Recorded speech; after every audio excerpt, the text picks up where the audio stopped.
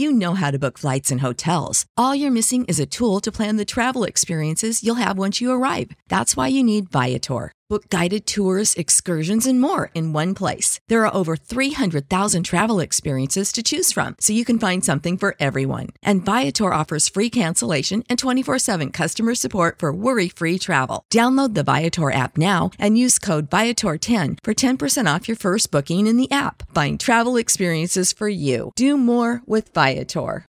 Without the ones like you, who work tirelessly to keep things running, everything would suddenly stop.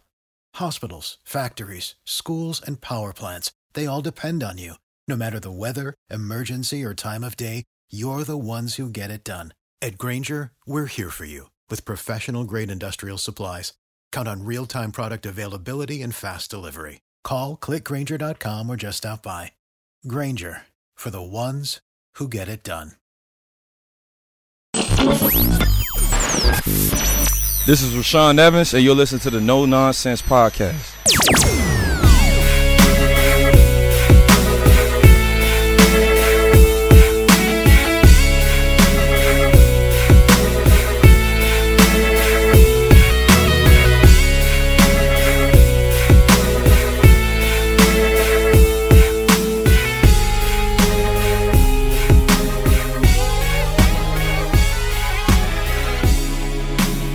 Welcome into No Nonsense, a Tennessee Titans podcast, your place to go for on-demand Titans coverage that is 100% free of the nonsense that we always see in sports talk these days. I'm Luke Worsham, joined by the other two hosts of No Nonsense, Matthias Wadner and Will Lomas. We are coming to you in advance of the Titans' joint practices and preseason game with the Tampa Bay Buccaneers. We'll talk a little bit about that. We're also going to talk about what we saw from the Titans in preseason game number 1. In addition to all of that, we're going to get into an exciting topic with Titans head coach Mike Vrabel. We're going to play a similar game with Mike Vrabel to the Tannehill game that everyone knows and loves. Since we won't have a guest on this week to play the Tannehill game, we're going to play the Vrabel game. We're also going to talk about Des Fitzpatrick and his recent fall from grace. But before any of that, Matthias, what is the question of the week? The question of the week this week is, would you rather have the Titans wide receivers or would you rather have the Buccaneers wide receivers? Very contentious subject. I personally would rather have the Bucs receivers, but definitely close one. It is close. I think it's a tough question. Obviously, the Titans have the two studs at the top, but so do the Bucs. They have Mike Evans and Chris Godwin, who are, very close to A.J. Brown and Julio Jones. I would probably give Jones and Brown as a duo the nod over that other duo. But then you bring in Antonio Brown, and I think that ends the discussion, no? Yeah, and then I'm going to let Will go here in a second, but then you add in Scotty Miller. Yeah, you add in Tyler I couldn't remember his name.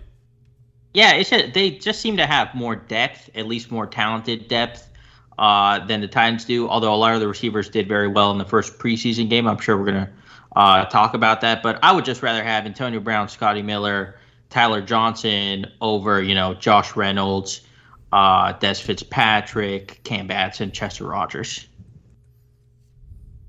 Yeah. So I think it all goes down to, what do you value in a receiver, and how much what sort of premium you put on efficiency. So I looked it up, and last year this is their sort of efficiency numbers. First of all, Chris Godwin only had 840 yards. So if he's your number two, look, that I'm not saying that's bad, but what I'm saying is it's in my head he had much more. I mean, way more receiving yards than that, and Mike Evans only had 1,006, if I'm reading that right, which seems insane. But A.J. Brown had 1,075, and he missed 2 games, and Julio Jones had 771, and he missed 6 games. So when you look at efficiency, yards per reception, A.J. Brown 15.4, Julio Jones 15.1, Mike Evans 14.4, Chris Godwin 12.9. So clearly A.J. Brown and Julio Jones were the dominant pair there, and they had a full 3 yards over Chris Godwin. And I'm trying to do quick math here. I think the numbers are about the same when you combine what A.J. Brown and Julio Jones got in 23 games compared to 28 games between Mike Evans and Chris Godwin. So I think there's a perception of what Mike Evans and Chris Godwin are because they've had long-term production, not necessarily. I don't want to say this like I'm trying to down those guys because we've talked a lot about how we like Mike Evans on here and how we think he's criminally underrated, but he did only have, he just barely broke 1,000. I think he had like 15 more receiving yards last year than Corey Davis, and Mike Evans played all 16 games, and he played them with Tom Brady in a pass-heavy offense. So for me, I would take the Titans just because I think there's more upside there with that group, and I think they're more efficient. So I think they could do more if given more. So we are curious what you think about this. Would you take the Bucs receivers or would you take the Titans receivers? Why don't you let us know? You can do that on social media at No Nonsense Pod, both Twitter and Facebook. You can also, if you're not a social media person, send us an email nonsense@gmail.com. We would love to hear whether you would rather have the Titans or the Bucs receivers. All right, we're about to get into preseason game number 1. We're going to talk about Rashad Weaver. We're going to talk about Chester Rogers. We're going to talk about Logan Woodside versus Matt Barkley, which apparently I let off a firestorm for having said that I thought Barkley was better than Woodside. People did not like that I said that, and we'll get into that. But first, Will, we have just launched a partnership with our friends at Manscaped. Why don't you tell our audience a little bit about what they have going on? Yeah, so Manscaped has their Lawnmower 2.0, which is their 4th generation trimmer. It also features cutting edge ceramic blade to reduce accidents thanks to their advanced skin safe technology, which is good because if you're using Manscaped, you don't want any accidents. It has a 7,000 RPM motor, which seems scary at first, but again, I can't emphasize enough the skin safe technology, so don't worry about that. You can also get the Performance Package 4.0, which has the Weed Whacker, which is waterproof, and it kind of helps you with everything, let's say, more detailed that you would need. Then you've got the Nose and Ear Hair Trimmer, which provides proprietary skin-safe technology again, which if you've ever trimmed your nose, which I have before, you really want that because there is nothing more aggravating than nicking your nose and have to walk around and putting Vaseline in it. It is just a whole hassle. So if I were you, I would join me and Matthias and Luke and the 2 million other men worldwide who trust Manscaped by going to manscaped.com for 20% off plus free shipping. And you can use the code FANSIDED20. That's capital FANSIDED, FANSIDED 20. Let's talk about Rashad Weaver, guys. He looked fantastic in the Titans preseason debut, wreaking havoc, notching a sack and a half, making a tackle on special teams. I think he had a pass breakup too. He was everywhere. It was against second and third team, sure, but you can only face who you're out there against, and he dominated them. And this is a fantastic sign for the Titans, who desperately need a third pass rusher to make life easier for Bud Dupree and Harold Landry. Yeah, he was outstanding. He was easily one of the Titans' best players. He was just making plays both as a pass rusher, which he looked fantastic, but also in the run game. He was also moving around the entire defensive line. I saw him line up on the right side. I saw him line up on the left side. He even kicked inside at times. And that versatility could really come in handy. And I think that's what the Titans drafted him for. And we got a lot of glimpses of what he could bring to the team. And it kind of made me wonder if the reason that he fell to the 4th round, because he had a good college career, like he was productive, and he was one of the better defensive ends / edges in the ACC during his time there. So it kind of had me wondering if the reason he fell to the 4th round was not because maybe he wasn't all that athletic, but maybe if it was because of the legal situation that he's kind of going through.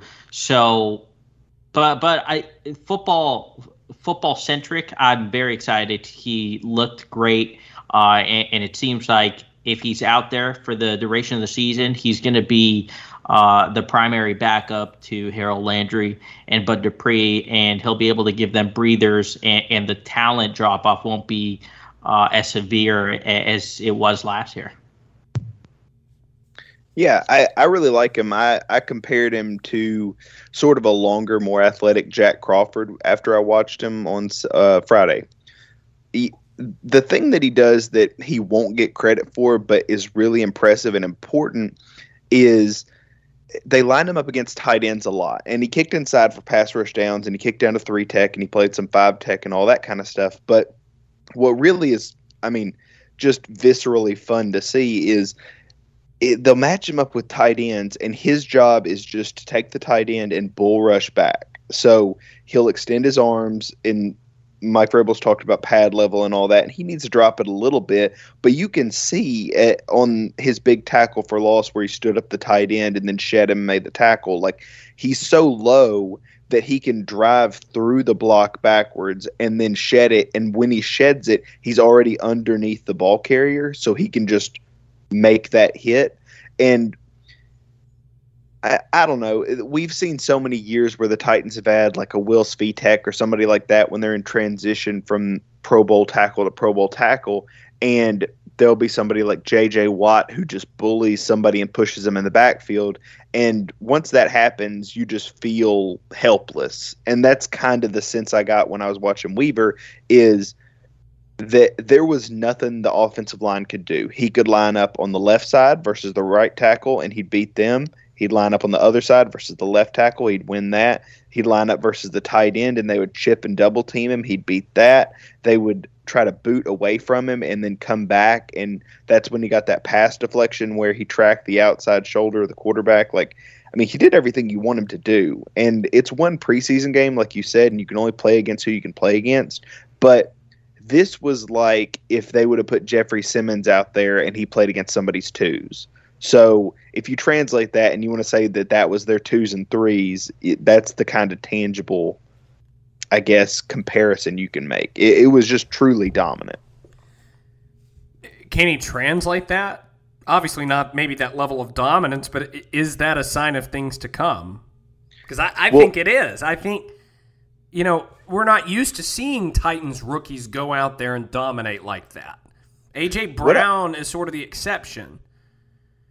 Yeah, what I want to see is more about what the defense did from a schematic standpoint, which was they great, were playing, I thought. Yeah, it was 100% different than last year. It was, and some of it was because Shane Bowen called his, rush 3 and drop everybody on the first 3rd and 4, and there was, what was it, holding or something that called it back, and then the next play, because they completed it like everybody always has, and then they called it back for a penalty, and then after that he just blitzed, or he would there was no 3-man rushes. What he would do is sometimes he would have Rashad Weaver line up outside and almost a wide 9. I don't want to say that because Jim Schwartz is here, and I don't want people to say, oh, that's just Jim Schwartz, but it kind of is.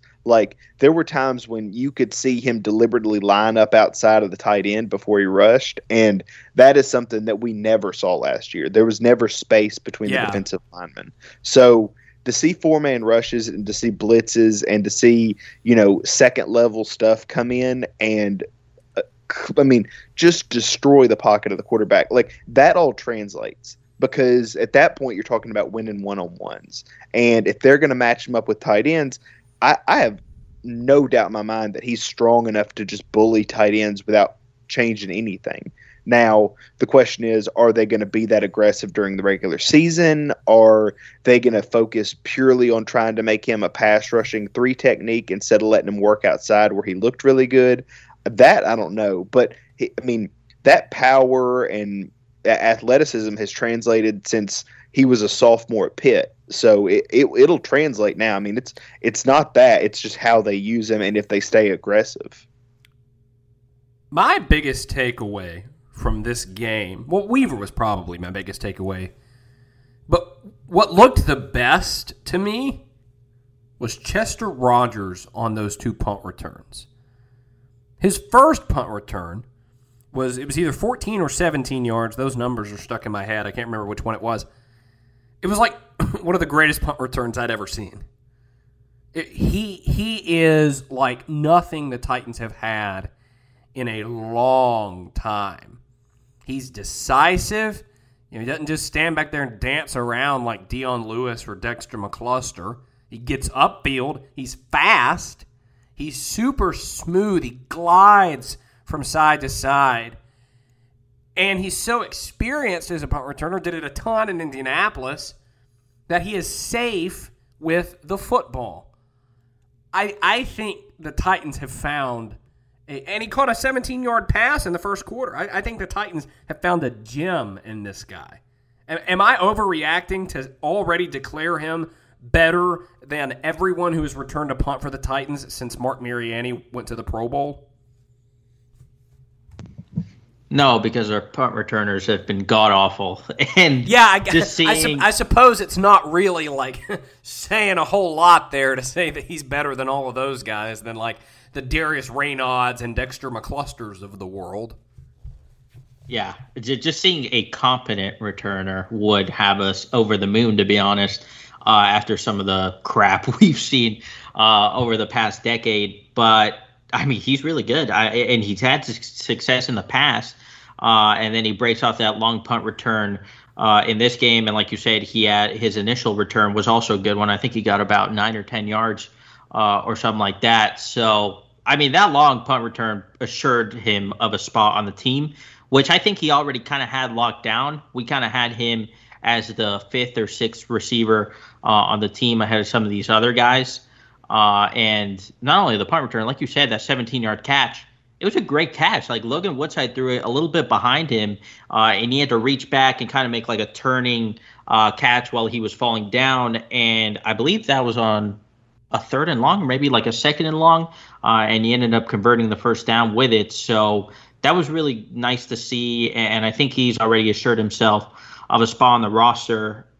But he has a little bit of competition because all the receivers played very well, at least the ones he's competing with, because Batson had that touchdown on the back shoulder throw from Woodside, really good catch. And then he also had a very nice punt return as well.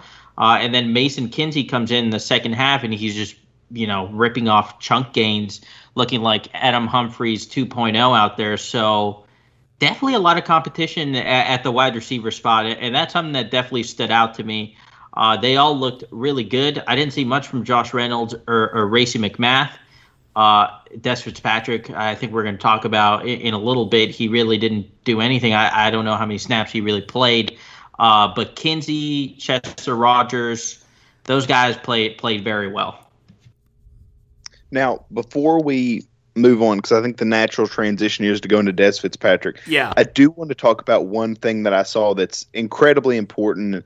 I'm not sure if we've talked about it. I know I tweeted about it, but the one thing to take away from this game more than anything else is what the Titans did on 3rd down, and not the aggressiveness, although that is important. You have to know that in teaching moments like preseason games, you need to watch what Mike Vrabel does. And something different that they did this year that they did not do last year is on 3rd and long, there were 3 3rd and longs, or really 3 3rd downs with any semblance of the first team defense on the field. And on 1st and 2nd down, the starting linebackers were Rashaan Evans and Jayon Brown. On 3rd down, it was Jayon Brown and David Long. And they did that in all 3 of the 3rd down situations. And I think I'm the first one that saw it. I don't know how popular it's been. I don't know if a lot of people have talked about it, but it was a very clear switch in personnel in which did not happen at all last year. It was like pulling teeth to get David Long on the field for Rashaan Evans, and it usually took somebody getting hurt or suspended for it to happen. So that is a massive step forward if that's something that continues. Yeah, I think David Long is going to take Rashaan Evans' job pretty But pretty soon. David Long's problem is coverage. Now, he made a great play. That interception that he had was phenomenal. Super zone coverage. You sort of bet on yourself when you make a play like that because you're intentionally putting yourself in the wrong position to bait the quarterback into that throw when you know you have the athleticism to then get back in front of it. Great play. But over the years, David Long is a run linebacker. Like, that was his first interception, he said, since high school. So, I don't know. I'm not in on the whole get Rashaan out of there train. Like, I'm kind of torn on that. Rashaan Evans is a fullback playing defense. Like, he does not know what he's supposed to be doing in the pass game. Like, and David Long does? Yeah, yeah. Like, at the very least, even if he doesn't run to the right spot, he's not one wrong step away from being completely useless. Like, we've seen Rashaan. I mean, I don't want to say Avery Williamson, but I will if you make me. Like, there's been some bad reps. Better than Avery. Well, I don't know, man. Be real careful, Luke, because you're going to be on the wrong side of history. Like, I think Evans does a lot of things well. I think if they ever find a way to let him use that spin move that he had in college, if that's the only way that he should be involved in any sort of pass rush or third down situation, because I think that is a very good move, and he's athletic. But he is a inside middle linebacker, like maybe strong side guy, like, but you cannot leave him in coverage. He'll get dusted. He'll get caught up in crossing routes. He'll run the wrong way. Like, the thing with David Long that makes him bad in coverage is he's so aggressive with his first step that he's never thinking pass first. He's always thinking, I've got to get to the run as fast as possible because that's how I make my money. Like, it's not that he doesn't have the athleticism. If they just stuck him in man coverage with somebody, he could stick with them. But his job is always to be in zone, and on, first and second down, he's thinking it's going to be a run, and sometimes he bites hard on play actions in the wrong spot. If you put him on the field on third down, you say, look, you've got this zone here, and I don't care if they run it to the left and you're on the right and you think you have a shot, you stay in this zone. Like, his problem is that he does actually play with his hair on fire. Like, not like the Rashaan Evans quote. I mean, he very violently and aggressively, like, go back and you can watch the screen pass from this preseason game. Like, the people who are there first are him and I think it's Teair Tart. Like, they sniff out the screen instantly. Yeah, he and Pop-Tart are right there, and like, they were just so clearly a step ahead of anything Atlanta wanted to do. So I think David Long, at the very least, you can blitz him or have him cover in the flat. But I think the upside on David Long just on third down situations, I think he could be very good. Let's get back on track with the preseason game, and let's talk about Dez Fitzpatrick. We don't need to pile on him. Our listeners know what's up here. He's struggled. Mike Vrabel said he needs to do a lot more in practice if he wants more opportunities in preseason games. He doesn't look good. He kind of looks like he's in his own head. He dropped 3 passes at practice the day after the game. Last night at Nissan Stadium, he dropped a pass during individual drills, the only receiver to drop a pass during individual drills.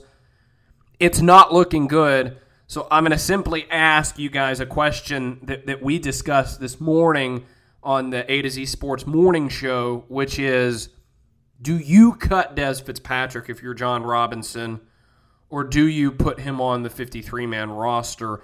Assume for the purposes of this question that mystery injury trip to IR is not an option. No, I'm not cutting him. It's been one game. I mean, I know he hasn't been performing in practice, and he really didn't show anything in the game. But this is a guy you traded up for. Like, they traded up for him in the 4th round, when there were maybe more talented receivers or more productive receivers going in that range. And if you invest that much in a player, it's because you saw something in him that you really liked. And just because it hasn't shown up yet doesn't mean it's not going to show up, I don't know, in the next game. It could, or in the 3rd preseason game. So, look, I think we need to be patient with him, just like maybe we haven't been patient with other players in the past. But there's a lot left to be ridden in his career, I think, and we can't just overreact to a couple of practices and one game. I mean, Caleb Farley was terrible in practice, and he didn't even play in this game. Are you going to cut him? You know, it's not. I know it's not the same because he was a first round pick, and Des Fitzpatrick went a couple rounds later. But it's similar. It's similar. It is because you invested in the player, and a fourth round pick isn't nothing. It's not something to sneeze at. So I think we need to take a step back. Nothing to sneeze at. Yeah, I know that. I know that expression. Yeah, I've never heard it put that way. It's what us old people say. Okay.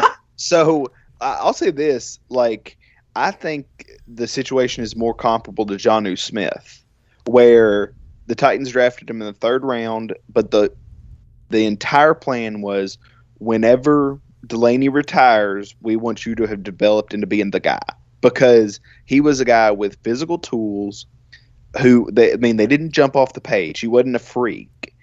And he was more of a receiver than a blocker, but they worked and worked and worked. And finally, when it was his time to step up 3 years later, you look at what he did. So I like to look at it in that vein. So if I'm Robinson, I know that I'm not drafting Fitzpatrick to be my number 2 receiver day one.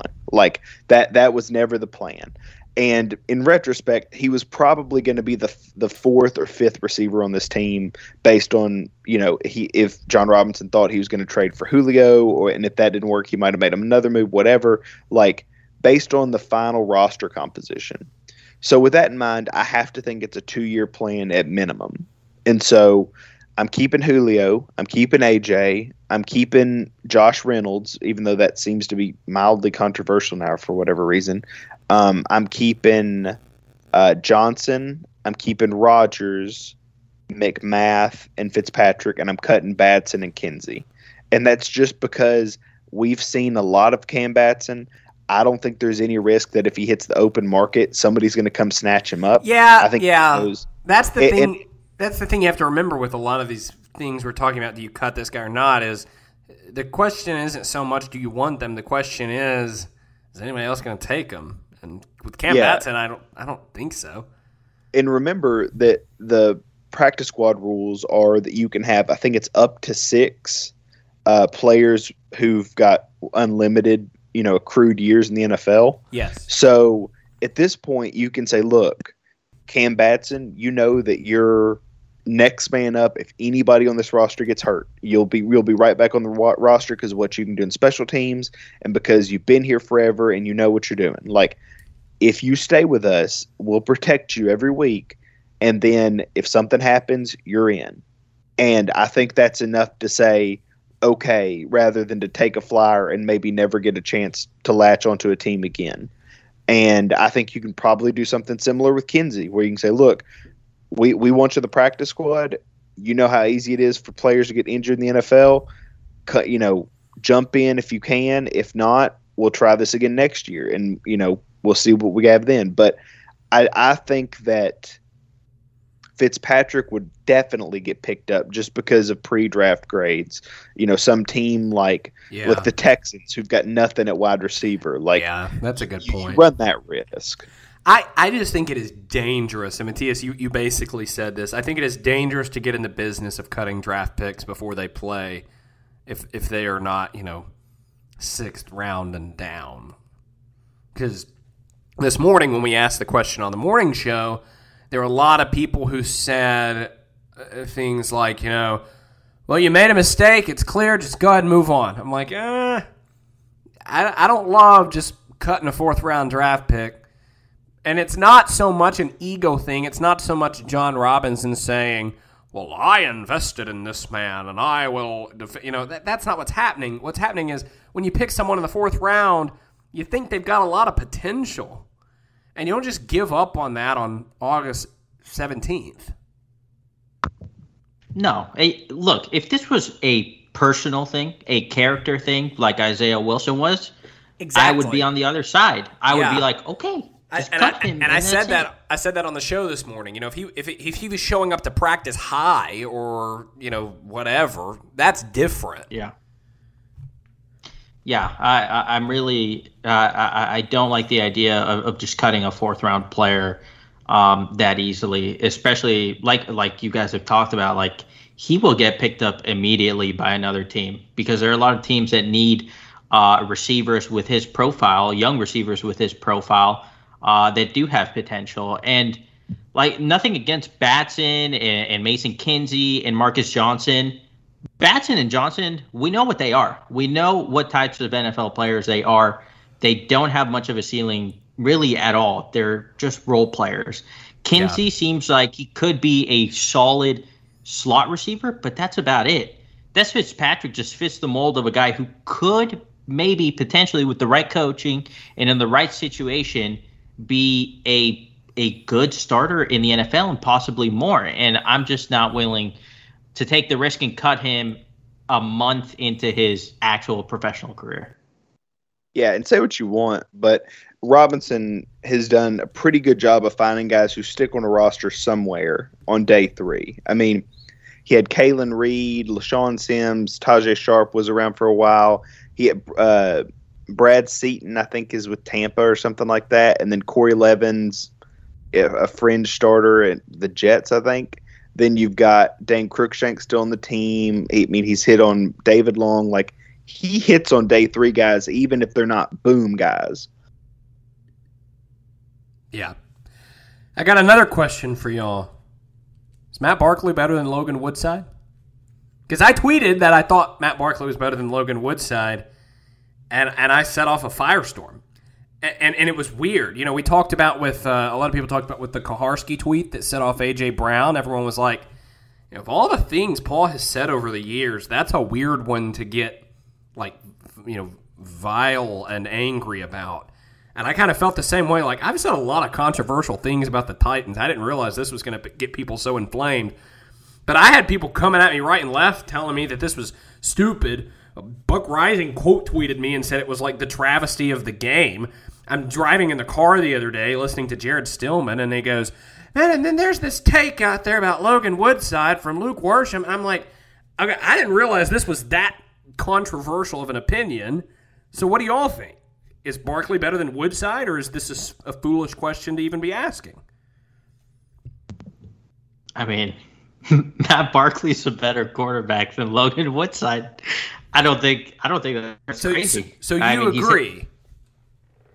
I don't know if he played better in this particular game, but I don't know how much we can really judge. I mean, people are acting like Woodside was fantastic in this game. That's what I don't get. I think it is a perfectly fair opinion to say that you think Logan Woodside is better than Matt Barkley.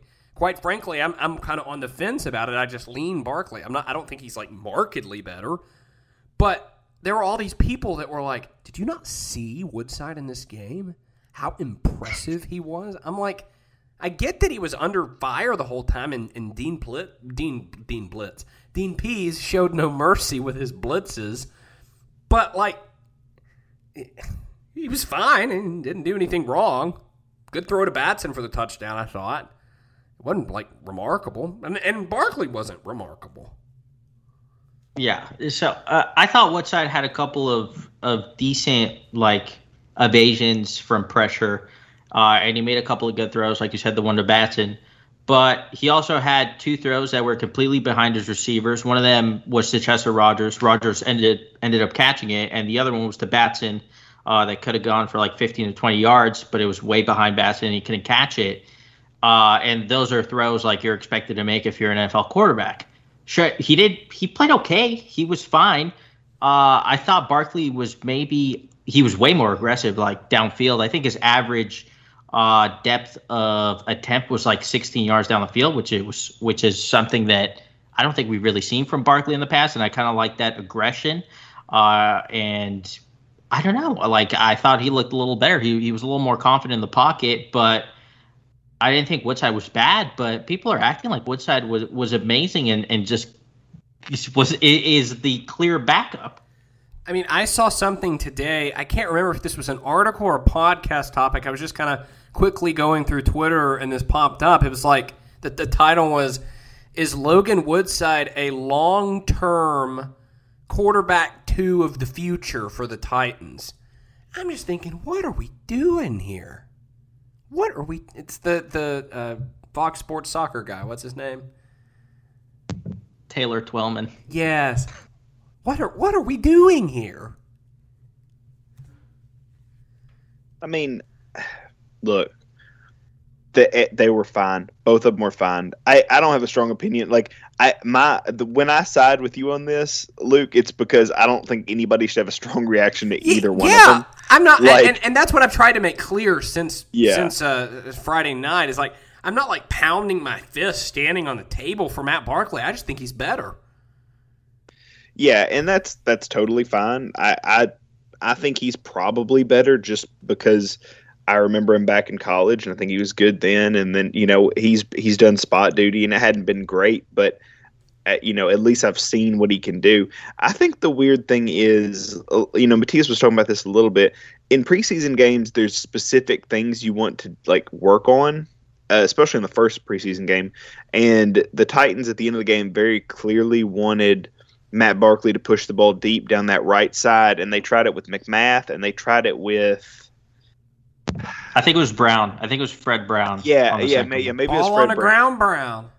Yeah, and they clearly wanted to say, like, okay, let's see how you do in these situations, and neither one of them came up with the touchdown catch or anything like that. But I think they both had two different assignments. I think Barkley was out there to try to see other players and what other players could do. And I think Woodside was out there to say, okay, let's try to get into the flow of the offense and let's see who does what. Because very clearly, like I said, those deep passes down the right sideline. And then for Woodside, they were in the red zone, and they were so clearly trying to just work on, and this was after the long punt return, they were so clearly trying to work on kicks. They ran it 3 times with, who was it? It wasn't Hill. It was Mekhi Sargent, maybe, where they ran it 3 times in the red zone and then immediately ran out there and kicked a field goal just to test kind of where McCann was and how they worked in a quick change. But, I mean, the Titans won that game. They won it handily, but that's a byproduct. Like, they were using that as a practice. So we didn't really get to see either one have a full script to see what they can do.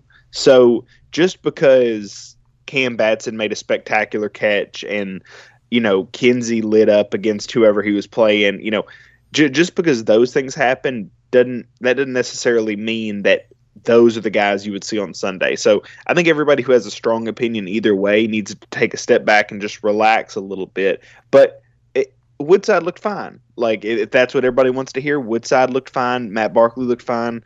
Don't lose your head over it. Yeah. My thing with the difference, I think it really comes down to a stylistic preference rather than who is better, because they're very different quarterbacks. And, obviously, and I've said this over and over again, yes, if Ryan Tannehill goes down for the season, the Titans are screwed, the season is over. But if he goes down for a game or two, you want someone who can steal a win in that 1 or 2 game span. And I think that Barkley probably has a better chance of that, because I think if Woodside was in there, it would look a lot like what the Titans offense looked like with Matt Castle at the tail end of his career, where he couldn't throw the ball more than 10 yards, and so the defense just crept in, and it was more congested than a sinus infection. And I think that is what Woodside's offense would look like. I know he's smart with the football. I know he gets it where he needs to go. But arm strength is important. And while you don't have to be Josh Allen, you do have to be kind of, average in that area. And I think he's below average.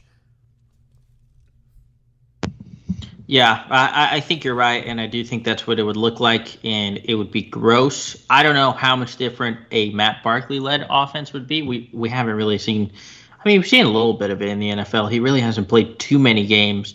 But when he's had the chance, at times, he has driven the ball down the field, or at least tried to.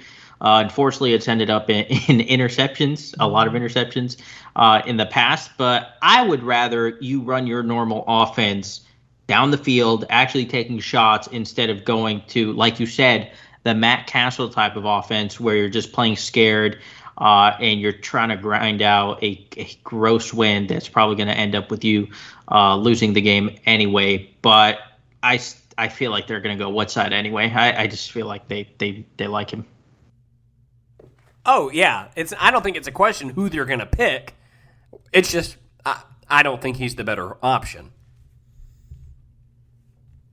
Let me ask you this. So, for the purposes of the preseason, let's say they're not going to play Tannehill. I don't know. I don't think we've got any indication one way or another. I would not be surprised to see him in like one game.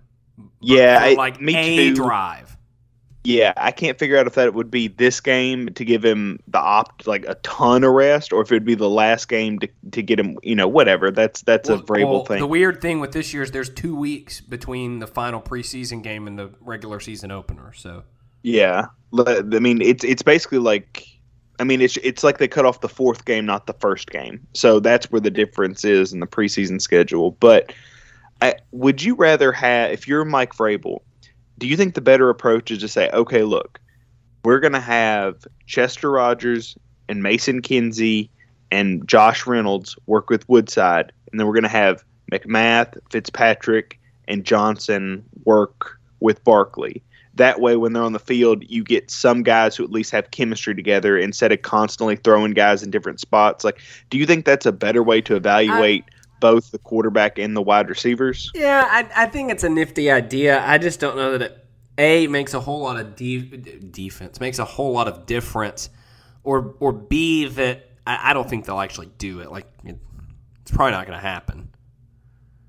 Yeah, I mean, it probably won't. It's like I said, it's not, it's not old school mentality, which is kind of how Vrabel runs his stuff. But I do think that would be an interesting way to do it, where you just say, look, you're the X, you're the Z, you're the slot. Like, with the first team, you're that with the second team this week. That's why we're going to work you. Now show me if you can do it or not.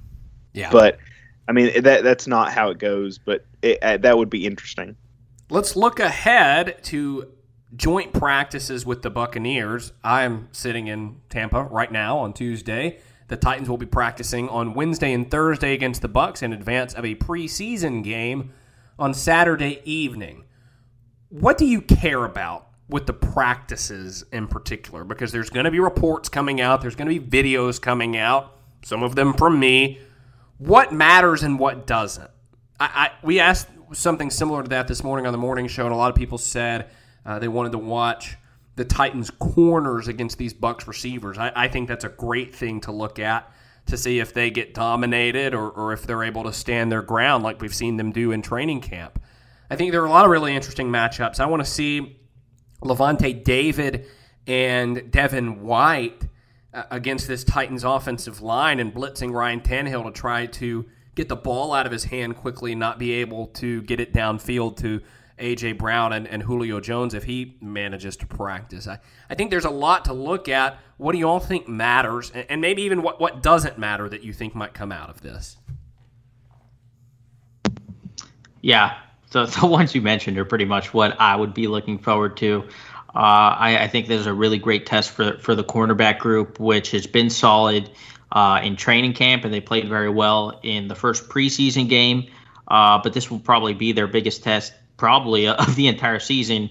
Granted, it's in practice. And also that matchup between the front seven of the Buccaneers, which is just so talented, so fast, so strong, going up against the Titans offensive line, which is, one of our best assets. I mean, that should be a lot of fun.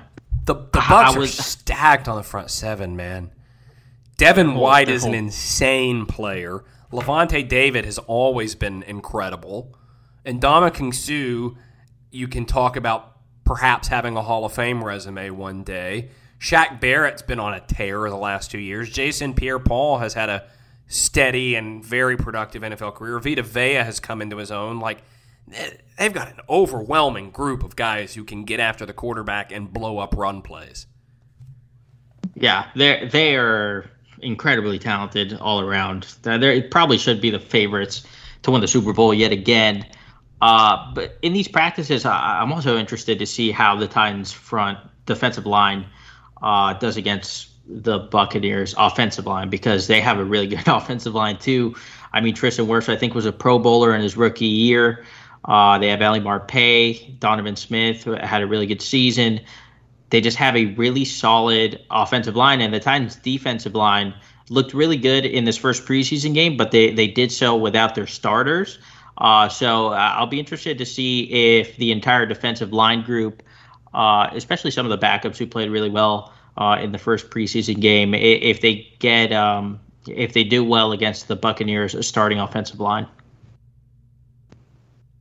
Yeah, I don't know. I have a hard time really getting into this joint practice because so many players for the Titans haven't been practicing. Like, I understand that you want to make sure they're healthy for these joint practices and, you know, maybe to some degree for the preseason game, but the only real thing to take away is what happens in 11-on-11, because every other drill is skewed, you know, one way or the other. Like pass rush periods, the defense should always win the majority of those because you know what's coming. Same thing with run fits. Like you always know where the ball's going. Like it shouldn't be a big mystery, especially when you're playing the Titans and you have to deal with so much play action. Like those drills aren't going to tell you anything. So it's probably 11-on-11, and it's probably when the Titans defense is out there against the Bucs offense. Then I guess I would kind of echo a lot of what y'all said, because I think that I really want to see what this interior line, defensive line, does to the interior offensive line of the Bucs. I think that's just an interesting matchup. I'm interested to see how much Dupree and Landry do and what they do against I don't know why I went blank on his name. The kid they drafted last year, the offensive tackle who plays, I think he plays right tackle for him. Tristan Wirfs. Yeah. Tristan Wirfs. There you go, from Iowa. Yeah. I want to see how because he kind of got cooked a little bit versus the Bengals, and all the beat writers are quickly out there jumping and say, no, it was supposed to be a pass off between the right tackle and right guard.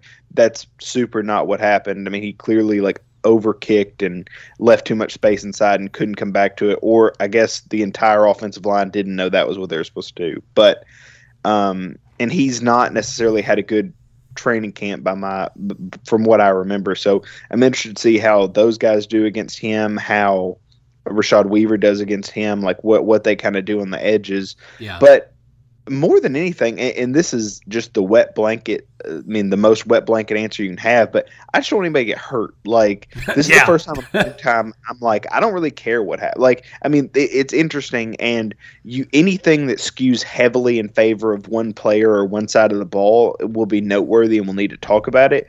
But I just feel so confident that this team can win 13 games and win the AFC South easily and go to the playoffs that I'm more worried that somebody's going to get banged up and they'll have to deal with that. And I really don't want that. You know, there's so little that I think the Titans can get out of this practice other than, you know, really shaking the rust off and getting ready for a regular season. But I mean, I think we know most of what the Titans and, you know, on offense especially does well. Like, I don't know that I would rush anybody back to practice in this game, but I do think the defensive line versus the Bucs offensive line is probably the most interesting matchup for me.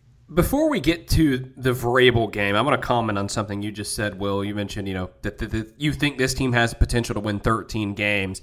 And I just want to say quickly, like, I get asked this time of year always, but it seems like more this year. A lot of people, you know, talking to me, man, so how do you think the Titans are going to do this year? I'm sure the same happens with y'all. And the word I keep using is it's exciting to watch this team. And y'all know me, like I'm a harsh critic. I hold them to a very high standard. I'm not really easily impressed.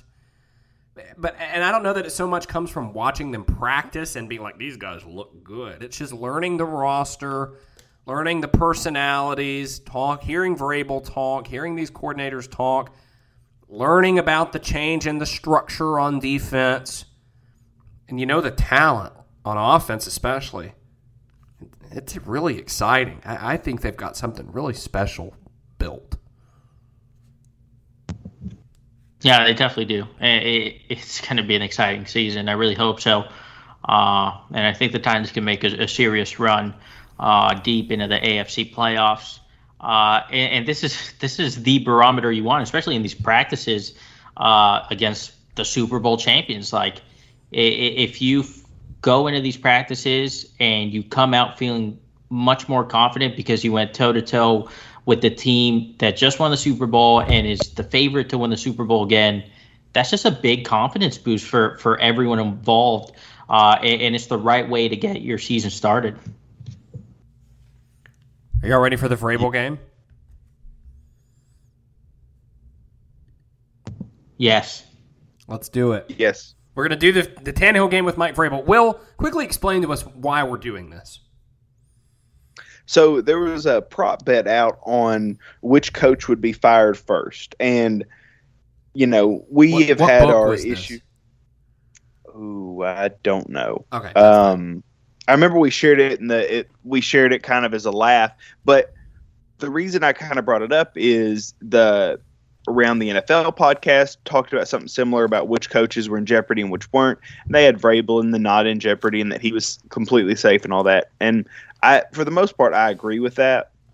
I think there's some extremes that could happen, but the fact that he was listed, I think it was 8 to 10 coaches who have the highest odds to be fired first, I thought was really interesting. And when they were talking about head coaches, when they were going over their list, I couldn't help but think, okay, if I was a neutral fan base, would I rather have Mike Vrabel or that guy? And it got me thinking, okay, if we're not going to have a guest this week, let's go ahead and talk about this in place of the Tannehill segment, because it's interesting because we have historically been lower on Mike Vrabel than most people. Yeah. But at the same time, I think there's less competition out there than we think. And this is fun because, like you said, we are not Vrabel fanboys. So I'm really interested to see how this goes. Same rules as always. You have 3 options: better, worse, or push. We're going to go through the 31 other teams. We're going to start with the Arizona Cardinals and Cliff Kingsbury. I take Vrabel. Yeah, without a doubt. Yeah. John Harbaugh. I'm taking Harbaugh. Yeah, Harbaugh. Yeah, Harbaugh's good. Atlanta Falcons and Arthur Smith. Ooh. This is for Will. This one's for Will. Yeah, there's a right answer. It's Arthur Smith. I'm gonna take Mike Vrabel. Push. I'm gonna put. Oh, I was gonna. So push. it's a push then. That's It's a where we'll push. put Yeah. it. Yeah. Okay. Sean McDermott, Buffalo Bills. I take Vrabel. Ooh, that's a push for me. I'd take Okay. McDermott. Okay, so that one also goes in the push. Interesting. We got very little pushes with Tannehill, but we're getting them early with this Yeah. one. Matt Rule and the Carolina Panthers. Give me big money. Yeah, Vrabel for sure. Vrabel, yeah. Bengals, Zach Taylor. Vrabel. Vrabel. Chicago Bears, Matt Nagy. Mike Vrabel? Yeah, Vrabel. Vrabel, yeah. Here's an interesting one. Cleveland Browns, Kevin Stefanski, reigning coach of the year. Very small Really? sample size, but he was incredible with the Browns in 1 year. I had no idea who was the coach of the year. I'm gonna go with a push. Push. I'm going to say push. I'd pick Vrabel. So Vrabel wins. No, I guess Yeah. what happens if 2 of us pick push and 1 of us doesn't? Does that mean I think That's a Vrabel C wins. plus. That's a C plus. So that's a pass. Vrabel wins? So Yeah. okay. We'll put Cleveland in the worst column, and we'll put an asterisk next to it because it was hotly debated. This one's a tough one, guys. Dallas Cowboys, Mike McCarthy. No, Vrabel. Vrabel. Oh, I couldn't It's so tell with aggravating. sarcasm. Denver Broncos head coach. Oh, What's his name? Vic Vic Fangio. Fangio. They change so often, I can't remember, and they all stink, Yeah. so they're indistinguishable. Give me Vrabel. Vrabel, but Fangio is what people think Vrabel is, by the way. But Vrabel is my answer. Detroit Lions, Walmart brand Mike Vrabel, Ugh. Dan Yeah. Campbell. Vrabel. I think he's kind of goofy. Dan Vrabel, I do Campbell. too. Yeah, Kind? I do too. Yeah. Houston Texans David Culley. Oh. Yeah. Green Bay Packers. Vrabel. Green Bay Packers Matt LaFleur. Vrabel.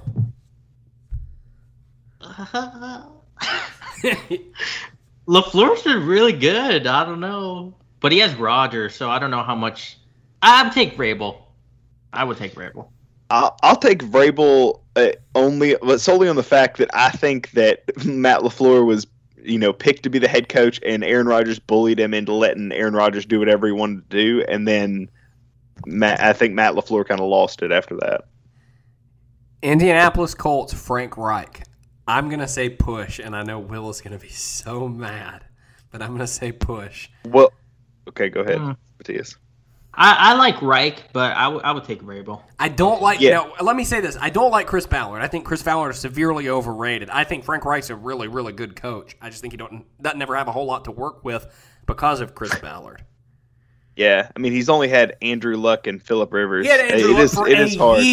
A year.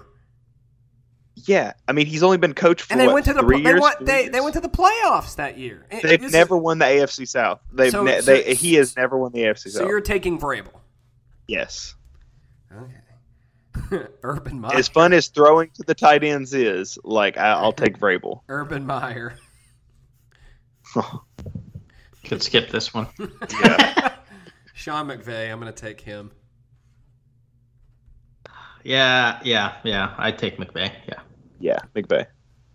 Minnesota Vikings and Mike Zimmer. What a train wreck they have going on there at the moment. Give me Vrabel. Vrabel, without a doubt. Kansas I City- don't know. I really like Zimmer, by the way. Why? I'm going to say push, but I really like Zimmer. I mean, he's done well. He's been to the championship game, right? Or no. Yeah, that's right. He has been to the championship game. So it's Vrabel, though. Kansas City Chiefs, Andy Reid. Give me Andy Reid. Yeah, of course. For sure. New Orleans Saints, Sean Payton. Give me Sean Payton. Sean Payton kind of pisses me off. Sean Payton won a Super Bowl and always is on the door of doing it again. So, hold on. I will say this. I'll say push because I didn't realize this until I looked it up. But do you realize he had back-to-back 7 and 9 seasons? Yes, I do, because they had historically bad defenses, which he doesn't control. Yeah, I mean, but he still had Their Drew Brees on the defenses during offensive those side. 2 seasons were the Titans' defense last year, where they were Yeah, but the setting Titans won records 11 for games. incompetence. But the Titans won 11 games. Well, And, I mean, I hear what you're those saying, were and that's why I'm transitional. push him. I would argue that those were transitional years for the franchise. They lost Marcus Colston, they lost Darren Sproles, and once they got their replacements in Alvin Kamara and Michael Thomas, they were fine. But the voting is over. Sean Payton's wins because y'all both said push and I said better. Hold on. I said Payton at the end. Oh, okay. Sorry. Either way, let the record same show. result. LV Raiders and the Gruden Oh, my Grinder. I'm in his old stomping grounds right now. Yeah, Vrabel. But he won a Super Bowl, so what do you think, Luke? But that was 20 years ago. Ask me 20 years ago, and we'll see. McCarthy won one more recently than that, but whatever. New York Giants and Joe Judge, who's also very goofy. Oh, my God. I hate that guy. That I do guy's too. Yeah, Vrabel for sure. LA Chargers, I can't remember their head coach's name. Staley. Brandon Staley. Good call. right? There's a reason I can't remember his name. Because no one knows who he is. No one knows. Where did he come from? He was Rams. the Rams, when they were number one in Defensive defense. coordinator, He came out of nowhere. I'm very interested to see how he does, and somebody else on this list too. But I'm looking ahead at the list, and there are some tough ones. There's a tough one coming up. Philadelphia Eagles. I can't remember their coach's name either. it's a fake name. Sirianni. It's Sirianni. Nick Come on, Sirianni. guys. That's right. Vrabel. Yeah. Vrabel. Miami Dolphins, Brian Flores. I'm going to say Vrabel, Whoa. but I could see an argument for a push. It's I all don't like how potential painful with the Flores. He's quarterback never actually made the situation playoffs. Yeah, I like his personality, and I love what he does on defense, but I'm going to go with Vrabel. I'll say I'm going to say push. Okay. Yeah. Flores won an impressive number of games with a horrific roster 2 years ago. Yeah. The next two I would think will be pretty easy. 49ers and Kyle Shanahan. Give me Shanahan. Mm-hmm. New England Patriots and Bill Belichick. Give me Bill. The coach, not the GM, Will. Yep, I'm in. Yeah, I'm with you. Yeah. This is the one that I think we're going to hotly debate. Seattle Seahawks, Pete Carroll. I'm going to take Pete Carroll. Nah, give me Vrabel. I don't Yeah. like Why? Pete Carroll. Yeah, I also don't like Pete Carroll. Don't like him. I just don't like him. You think Mike Vrabel is better than Pete Carroll? I think Pete Carroll is bad. I think Pete Carroll is resistant to change in a way that I don't think Mike Vrabel is as bad. Like, I think Mike Vrabel will be forced into change at times, but I mean, I don't know. I could be wrong. We'll see how Shane Bowen does this year. I could easily change my mind, but and there's also something about how he gum chews and claps, and he's like 75 years old, and I'm like, hey man, you got to switch your style up. You're stressing me out. New York Jets and Saleh. Robert Saleh, yeah. Vrabel, but this one's difficult because he's new. Yeah, Vrabel. Yeah, exactly. Vrabel has a lot of potential. Saleh does. Vrabel for the same Tannehill rule where it's like if you're a rookie, like you don't get any credit. But I think he and Staley are super interesting guys, but they're both defensive coordinators, so that usually doesn't work. Tampa Bay Bucks, Bruce Arians. I'm taking Bruce. I don't like him either, to be honest. But yeah, I think y'all forget how infuriating Vrabel is. Yeah. That's a good counterpoint. Like last season, every week we would have guests on and be like, "What does Vrabel actually do?" And now y'all are like, "Bruce Arians just won the Super Bowl, but Vrabel better." No, but I hate him. This is why I thought it was a good argument, is because I think, when I think of Bruce Arians, all I can think of is how the Bucs kind of tripped their way over their own feet into a Super Bowl because their defense was really good. Like they threw 3 interceptions in the NFC Bruce Championship Arians game. And I think this is an interesting question, not for right now, but Bruce Arians may have a Hall of Fame resume. Does he? I don't think Steelers, so. Right? As like the quarterback, or was he OC? Yeah, he was quarterback's coach or OC for Andrew Luck, Peyton Manning, and Ben Roethlisberger. He won a Super Bowl. He nearly went to one with the Cardinals. 2 Coach of the Year awards. That's a pretty strong resume. But that aside, him or Vrabel, I'm taking him. I'm going push. I'll push. Yeah. So he goes in the taking him column. Yes. Pittsburgh Steelers, Mike Tomlin. Give me Tomlin. Yeah. Oh, what? Are you guys? You don't like Tomlin? This might be a trend. I don't really like any coach in the NFL, it seems, but no, I don't like Tomlin. He went 8-8 or whatever with Duck Hodges as his quarterback. That's true. That's a pretty wild thing to do. Dude, he seems like always collapsed for very random reasons. Pretty much every season. I will say that they never show up for a big game. Just think about Antonio Brown and what we didn't know about him for years. Yeah, I've heard that before. That's pretty good. And also, he had like Ryan Shazier have that issue, and the defense seemingly never took a step back. Like that, he was the key to their entire defense, and he was just like, "That's fine. We'll put in Robert Spillane, and we'll be okay." And they were. Fair enough. I was going to say push anyway. So Last one, Washington football team, Ron Rivera. Push. I've never liked Rivera all that much, but yeah, push. Yeah, I'm going to push with him too. So Ron Rivera goes in the push category. So here's where we ended up. We had 1, 2, 3, 4, 5, 6, 7, 8 coaches that we voted were better than Mike Vrabel, and 3 pushes, meaning that at best Vrabel's 9th, at worst he is 12th. So we see Vrabel the same way most of the people we've had on see Tannehill. Yeah. Although I see him further down than y'all, because I thought that Stefanski and Reich were also ahead. Yeah. I think I need a couple more terrible decisions in season, and then I'll push him back down to like 15 or something. Yeah, you should have asked me as soon as we rehired Shane Bowen. I would have been like, like, he's the worst. I hate him. How soon we forget. All right, guys, it's time for Stop the Nonsense. Who would like to kick us off? I can start. Mine's quick. Mine is essentially the Tampa Bay Buccaneers playing Tom Brady in the first preseason game. Yeah, what was that about? Why are you putting your 44-year-old quarterback to play in a completely meaningless game after just winning the Super Bowl? He doesn't have to get used to anyone. They brought back all of the same starters. The only new piece is like Giovanni Bernard. Just absolutely ridiculous decision to play him and risk just, I don't know, an offensive lineman rolling right into his leg and him getting injured. Like, just very dumb. And I don't really understand the need for that. Like, if it was, obviously, if it's a rookie, fine. If it's a veteran, maybe just to get like one series in. But a 44-year-old, most important player in the league, quarterback? No, that's just insane. Yeah, I'm not a fan of that.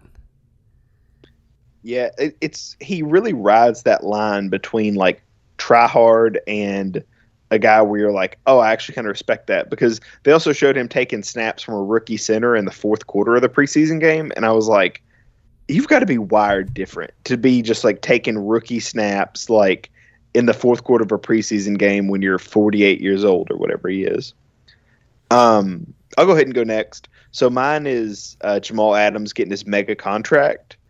I think we all agree to some extent that Jamal Adams basically gets the Troy Polamalu freedom in a defense, but never gets the Troy Polamalu blame if the defense doesn't work. Like, not that Troy Polamalu got any blame because he was good enough to do it, but they basically create an overhang position for him to just be a free blitzer as like a slot blitzer or whatever.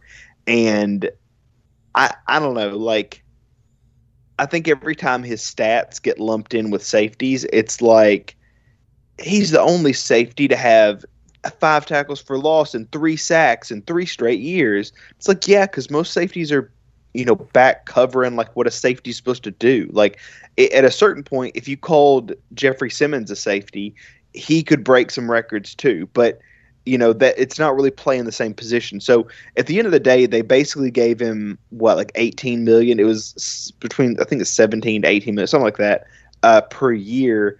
And look, that's fine, and it leads all safeties, and that's a ton of money. Just call him an off-ball linebacker. Like, he'd be right there with Darius Leonard and Fred Warner, and I think that's kind of where he is. Like, I think that's the position he kind of plays. But this idea that he's some transcendent safety and that he deserves this mega contract for his work at safety, just it completely undermines the position, and I don't really enjoy hearing all this hype talk. I wonder if, Luke, do you know how many interceptions Jamal Adams has in 4 seasons? Are you about to tell me? No, I wanted you to guess.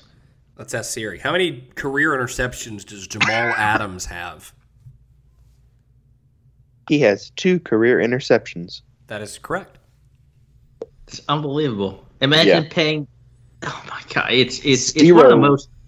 Not only did they give him the contract, like they traded 2 first-round picks for him. It's one of the worst moves I think we've seen in a really long time in the NFL. Yeah. And a lot of people don't talk about it.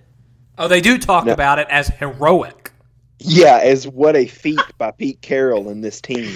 Dude, but I mean, it's the same thing that the Texans did with the Tunsil trade. Like, it's a stupid move that you give up all your leverage for, and then when there's no tangible impact, like he hadn't had an interception for the Seahawks. Like his 2 interceptions came with the Jets. Like, I mean, he has 9.5 sacks, and that's great, but that's because they use him as a linebacker. Like, it's very it's very aggravating, like you said, to hear them trumpeted as geniuses. All right, my turn. So, a few months ago, it might have been late last year, we were going to have Barry McCockiner on the podcast. And the audio failed when I did the interview. It was just a great interview, but the audio failed, which was crushing. But anyway, we both kind of said, if you don't know who that is, Twitter troll, my favorite account on Twitter. He's hilarious. But we both said, well, we'll try again later because it was a lot of fun, but we don't want it to sound like, just rehearsed, memorized questions. So I shot him a message a few weeks ago, knowing that I would be coming to Brady Land, and he's the ultimate Brady hater. And I said, hey, you ready to try it again? He said, sure, let's do it. And so we were going to do it on Saturday. Well, what happened Friday night? Barry got banned. Probably because of stupid Rob Parker, who I've had blocked on Twitter for years, who read one of his news reports, quote unquote, on his radio show that the Texans had released Deshaun Watson, which is hilarious. That's why one of the reasons why Barry is so funny is because his fake news reports are so believable. But Twitter suspended him. And so my stop the nonsense, first of all, is that we can't ever seem to get Barry McCockiner to work out for no nonsense. But it's going to happen eventually. I'm convinced. He is back on Twitter. He has a new account now. But also, I don't know why he keeps getting suspended. Like, I guess technically he's breaking the rules by spreading false information, but like, it's super funny and everyone loves it. And even like the news personalities like Rappaport and stuff play along. I don't know. That's my stop the nonsense.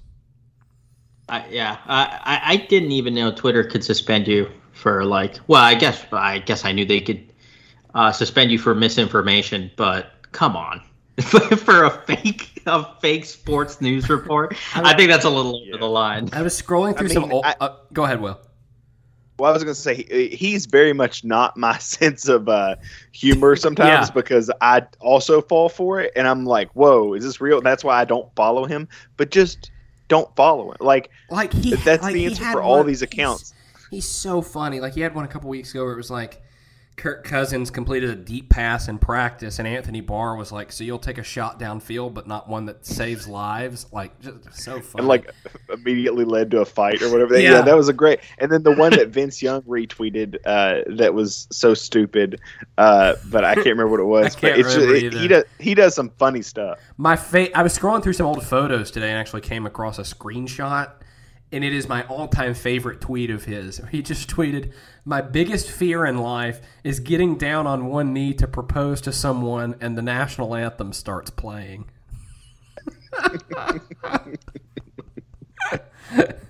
Oh, my gosh.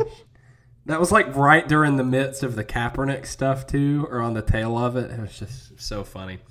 All right, that is going to do it for us. We'll be back next week to recap Titans preseason game number 2, as well as joint practices against the Tampa Bay Buccaneers. Thank you all for tuning in. For Will and Matthias, I'm Luke, reminding you and everyone else in the sports world to stop the nonsense.